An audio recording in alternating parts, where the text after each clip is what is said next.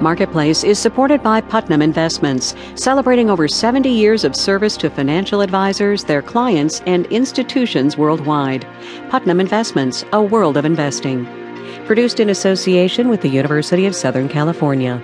The foreign exchange markets are part of the global economy, but Washington only has eyes for Beijing.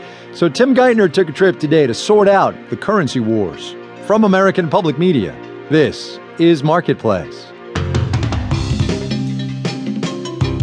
Marketplace is supported by Constellation Energy, committed to customer choice and powering America's clean energy future through investments in nuclear, wind, solar, and efficiency technologies. And by Progressive Insurance, helping people shop for car insurance at 1-800-PROGRESSIVE and Progressive.com.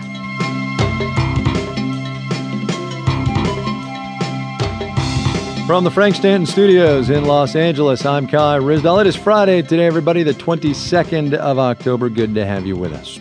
The place to be this weekend, if global economic policy happens to be your thing, is Seoul, South Korea. Finance ministers from the G20 industrialized countries are meeting about currency values in part.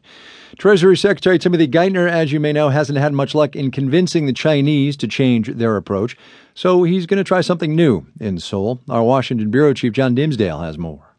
The industrial leaders do agree a trade imbalance exists. Some countries export too much, some countries import too much.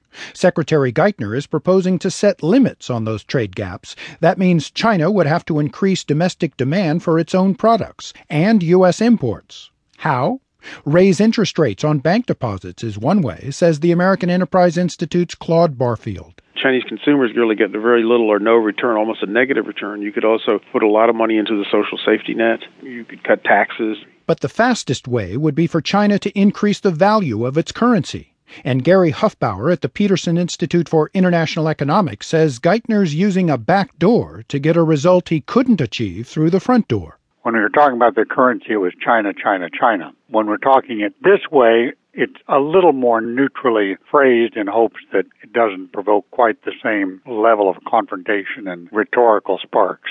Except that Geithner's new strategy also hits other countries with export surpluses, including allies like Germany and Japan.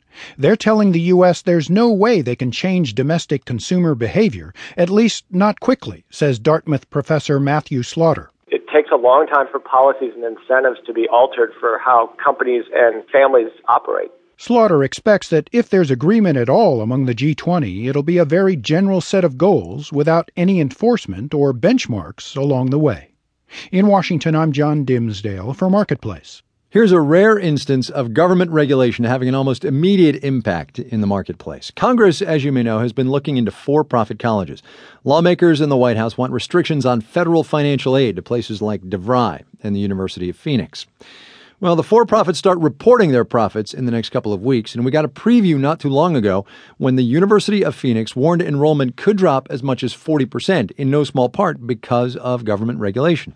From the Marketplace Education Desk at WYPR in Baltimore, Amy Scott reports.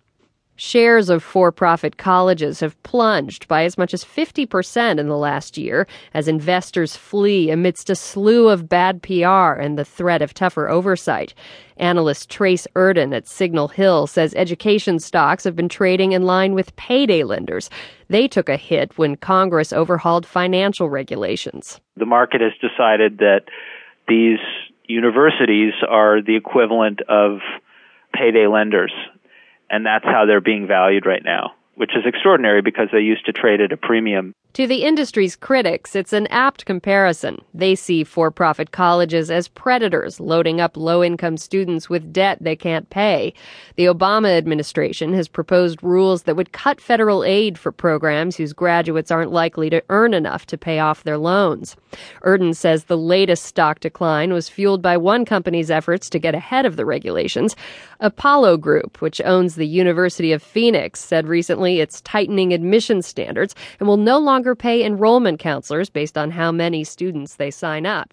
Investors didn't like it a bit.